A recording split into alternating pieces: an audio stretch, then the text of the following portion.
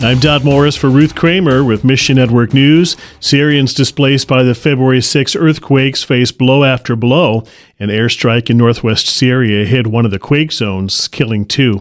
Millions depend on humanitarian aid to survive, and the World Food Program will soon cut emergency feeding programs.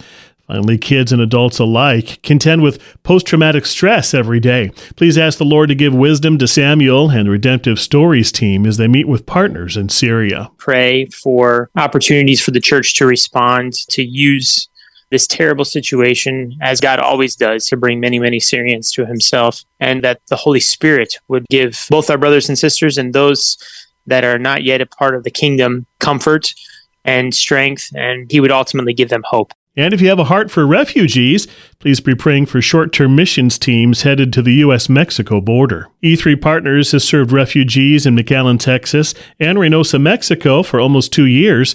E3's Brad Preiser says it's part of their E3 Espanol initiative. Through E3 Espanol, we had our teams of people going down there, and they're actually being able to go into these refugee camps and through some of our simple gospel-sharing tools, share the gospel with them. As Preiser puts it, the nations are coming to us. Thousands of refugees are coming into the country through Mexico that are refugees from many different countries, even people coming over from, parts of Europe that are under siege right now.